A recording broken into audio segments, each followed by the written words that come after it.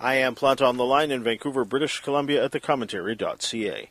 Doxa, the documentary film festival, begins today, and because they're screening their entire program online, the films are available across the country. Cane Fire is a film by the director Anthony Banua-Simon. It explores the Hawaiian island of Kauai.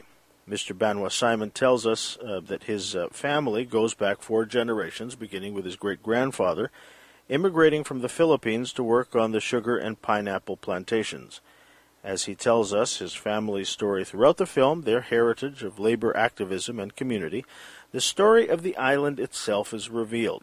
Whether it's through depictions in Hollywood films or family photos, we see the exploitation of workers, the colonial displacement, as well as the environmental destruction that tourism or real estate might wreak. A central setting in the film, through its glory days during Hollywood's golden age through today when it's shuttered, is the Cocoa Palms Hotel, an iconic tourist destination that is also one of the island's most sacred places. It's such a fascinating film because it's actually rather fair in its approach to telling the story. I'll ask Anthony about his film, about his own family story, and how he sees it turning out in the future, during the pandemic and past it. Anthony wasn't born there, but he has roots there, which makes the film not only a very fine history, but an engaging personal story. Anthony Banua-Simon is a documentary filmmaker and editor. His work has screened at such venues as the Brooklyn Museum and MoMA PS1. His short film Third Shift won Best Documentary at the Brooklyn Film Festival in 2014. He is a member of the Spectacle Theatre in Brooklyn.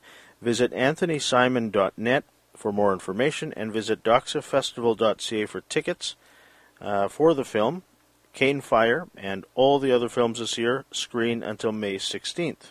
Please welcome to the Plant Online program, Anthony Banua-Simon. Mr. Banua-Simon, good morning. Hi, good morning, Joe. Thanks for having me. Thanks for joining us. Kauai, it's such a beautiful place, and it's a place that we seemingly have been familiar with because of Hollywood, obviously. But your family goes back, 4 generations? Is that right? Yeah, it started with my great-grandfather. He immigrated from the Philippines to work in the sugar and pineapple industry, which was the main industry on the island at the time and the rest of Hawaii. And he lived and worked in the pineapple cannery specifically, and that's where the story starts for my family. Yeah, and growing up there, I guess you grew up in Seattle, is that right? That's right. I grew up in Seattle. I would visit as a child. And so, how often would you go there? You know, I only went a few times as a child and more times as an adult. When I first visited, my great-uncle Henry, who you see in the film, it was his retirement party, actually, from being a truck driver for the company, the plantation companies. So, you know, the sugar and pineapple industry was winding down at that point, and so I didn't quite understand what was going on. I knew that he was shipping something, but I didn't know it was raw sugar cane to be refined in California, and that tourism was the main industry by the time I was visiting as a child. So your great uncle Henry, who you mentioned, we see in the film, lived there, worked there. We see in the film, I guess, his grandkids, your cousins, right? Yes, that's right. And so is that largely the family that's left there for you? Yeah, for my grandfather moved. He was in the military. He moved from the islands at a young age, and so it's really his brothers and their children that are left on Kauai, and then I have another great uncle on Oahu, and then some more family on the Big Island, but mostly concentrated on Kauai. And for them, especially for the people your age, your cousins, what's life for them like? I mean, it's obviously very different than that of Henry's. And this is one of the great issues that you bring up in the film, is just how tenuous it is for people living there today, that it is unaffordable. You know, then again, life, in big cities is affordable too. But somewhere where one has deep roots, that is troubling. And was that one of the reasons why you made this movie? Yeah, it was, and it was really important for me to try to include war generations of my family, to show, how things have progressed and how things have, in some ways, this are repeating and things are happening in loops.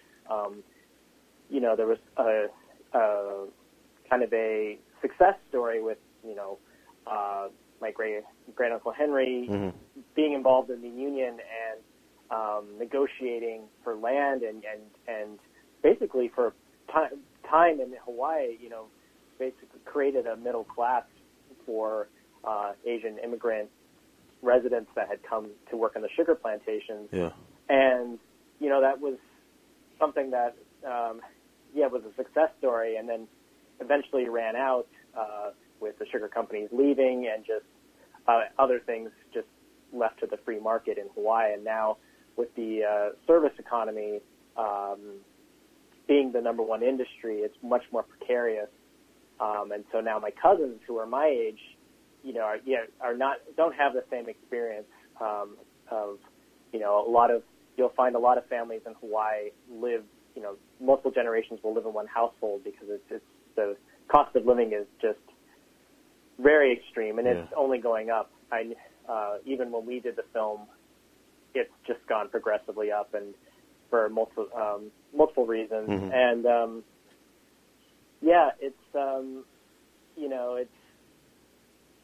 it is when I was looking at, because I've been living in New York for the last 13 years, mm-hmm. and I'm looking at the rise in real estate and seeing the parallel and struggles to my cousins. It was something that I was looking at and thinking about, this and how to articulate those things. And then, of course, it's much more complicated with the Native Hawaiian community. Mm-hmm. If there's a sovereign community that has a different relationship to the land that doesn't involve, statehood laws of land ownership, it's a whole other dimension on top of that. Yeah, which is another fascinating part of the film that you look at, the sovereignty movement. And it all seems to come together, the labor activism of your heritage, say, your family's roots, and coming together.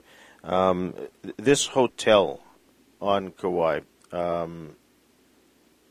it's a hotel that I think someone in the film describes it as one of the most famous hotels, I guess, in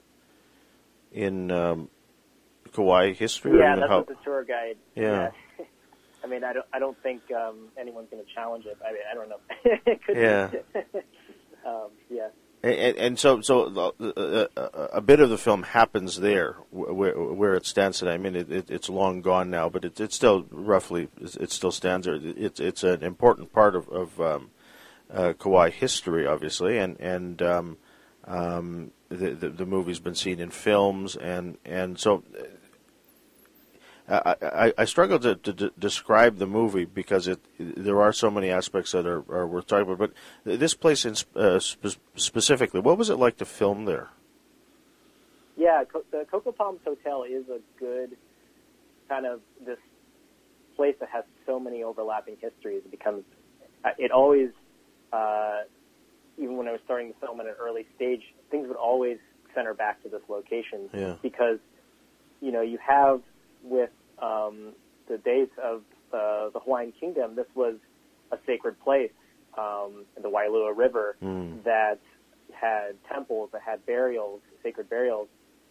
And then when Hawaii became a territory and they began building hotels, now it switched to this representation of this golden era, I guess they would call it, of Hollywood's history, of Elvis and Bing Crosby and South Pacific, very kind of a kitschy, tiki era of tourism, and on top of this site. And so I was first, and so when I was researching the Hollywood films, so many films were centered around that location. Yeah. And, there was they have tours of the site, and it wasn't until later in the filming process that the Native Hawaiian activists actually began restoring the land and occupying the space.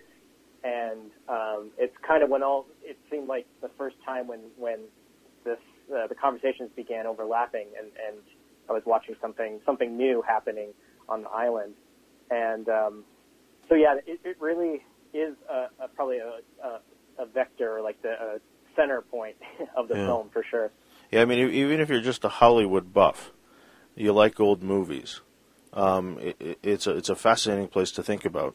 But then when you think about Native Hawaiians and those that are advocating for greater sovereignty, it's such an amazing place to think about the history that goes back hundreds of years, and you see the effects of colonialism and statehood in this one place, evoked as it is.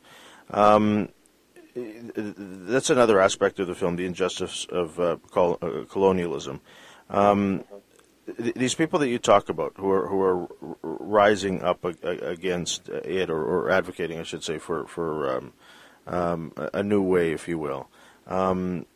What was it like to talk to them about their struggle and about the issues that they're advocating for? Yeah, what I thought was powerful meeting with them is, I've met with several different sovereignty groups that approach it differently, some through a particular legal claim, or a different government structure. There's like the lawful Hawaiian government, for example, is trying to model this era of the constitutional monarchy. And with this group, what was interesting is they were just demonstrating. First, they're calling attention to the history of this land by occupying it. So people are asking, well, what's going on? And then it gets people curious. And then showing, well, this is what's possible if it really respects the island the way it was originally intended, as this self-sufficient way of life. There's the ahapua, they call it, where they divide sections of the land that go from the mountain to the streams, the mountain streams irrigate the taro crops, go into the fish ponds. It's a system that, it's been around for thousands of years. And calling attention to that, not quite a complete, back to nature idea, but showing that this idea can coexist. The things that they've learned we're at a point where we have to think more deliberately. In Hawaii, there's a benefit of kind of ignoring climate change as much as possible, but it's now front and center as something that has to be incorporated in the future vision of Hawaii. Yeah. And so looking to them as this, looking at these older practices, time-tested practices, was something that was powerful. Yeah, and so the activists that are in the film, they obviously have a view of what the land should be for. And then you also talk to, say, real estate developers or real estate agents, realtors, and they have obviously a vision. I mean, one can see how both ideas can sort of coexist, but it seems that one is prevailing over the other. And so what do you see the future going to be like on Kauai? It seems like it's going to be just a place for the rich to vacation there. The middle class is hollowed out. Even service jobs are precarious at best. What's it going to be like for your cousins? Yeah, that's a hard question. And when I was doing research, just historical accounts, I was drawn to this book called The Autobiography of Protest in Hawaii, and that was collecting oral histories from a diverse group of people living in Hawaii. But this was 1996, and really it's these same questions that we're asking now have kind of gone unanswered, and it's only being pushed further. It's gotten to the point where more and more land is being used for this kind of luxury real estate or investment properties, Mm-hmm. for kind of a new like stage that I mentioned in the film, where, like you say, I think that era of kind of middle class tourism, that's kind of its own thing. But this next phase of really pushing people out by making these investments that bring the property taxes up, Mm-hmm. and displace people. I think that's the next stage that is, like we mentioned in the film, is a breaking point, because you're actually face to face with how little can someone be paid before they can actually stay on the island. It's this in this service industry dynamic is being faced, because so many people are leaving the island who can't afford it, and especially people who are Native Hawaiian, Kanaka Maoli, are leaving, and it's at a kind of an unsustainable phase, and obviously COVID throws a whole other loop into it. Yeah. So it's very precarious right now. Yeah, and even middle class tourism. I mean, it's almost uninviting to middle class tourists from all over the world, because it seems like it's only a place for billionaires to go to now. Right. Yeah. Yeah. What you're a filmmaker, and obviously you and your colleagues who made the film are interested in film history. What was it like to go back and see how Hollywood shaped what island life was like? I mean, you mentioned earlier Elvis and the South Pacific and Bing Crosby. The depiction of what life is like there, of natives and those that live there. I mean, that casts a long shadow, doesn't it? I mean, it lingers in people's minds. Those of us who aren't from there, but people who are from there. I mean, it shaped their idea of themselves, didn't it? Oh, absolutely, yeah. That was interesting looking at the films at first glance. You kind of get how they're dated, the racist stereotypes and sexism. But I think what the next dimension to it was the further research that, they were actually more deliberate products, first with the sugar companies, as PR to counter whatever accusations of their labor practices.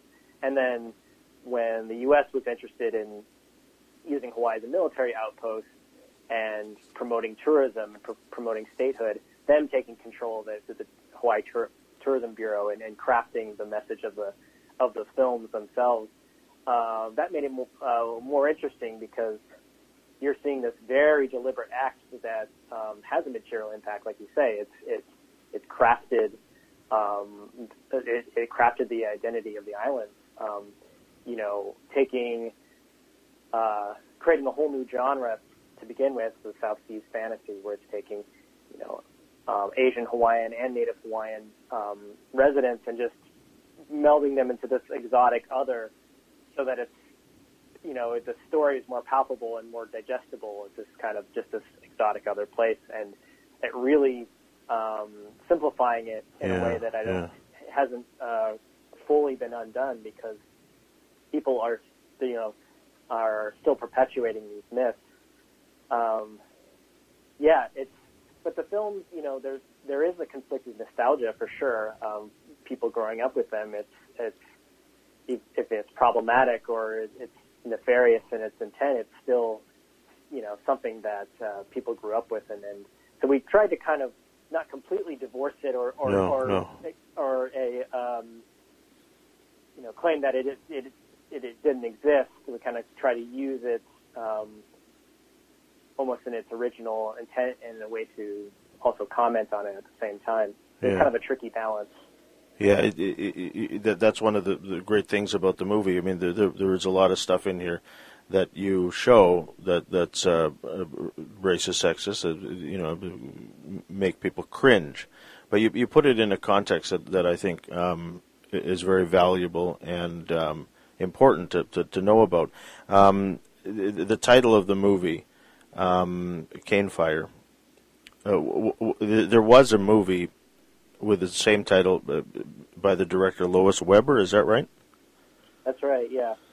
And it's one of these movies that's, I guess, lost. And so, was there a great deal of research in terms of finding out what was actually in the movie, and even getting the stills and the sort for it?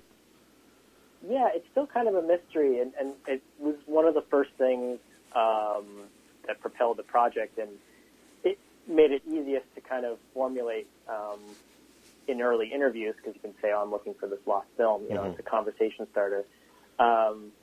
It was Lois Weber's last film. It was her first film that had talking in it.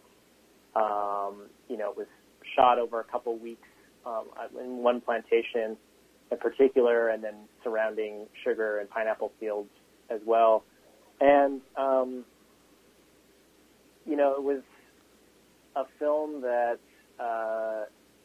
at first it seemed relevant to find it, or, you know, to pull it apart more, but it became less and less about the film itself, because it became clear that we weren't going to be able to find it, so you can kind of just use it as a framing device to the rest, you know, and kind of imagine what it would be. You know, this climax that the film censors at the time were so threatened by, kind of imagining what that would be and reinventing that climax of the cane fire through other Hollywood films shot there. Yeah, I think what's tricky, and you're just saying for people that are interested in Hollywood history or film history, there's kind of a tricky relationship, because you know, Lois Weber's is being rediscovered, and she's made a lot of films that are ahead of the time and are, you know, really bold statements. And I think that, you know, whether through the editing or just, you know, reading the shooting script, it just didn't seem like it had the thrust of her other films. So I think there's people are discouraged as film historians to find this film, because it'll be a historical document as like plantation life, but as a melodrama, I think a lot of people see it as dated and not a good example of her work. Yeah.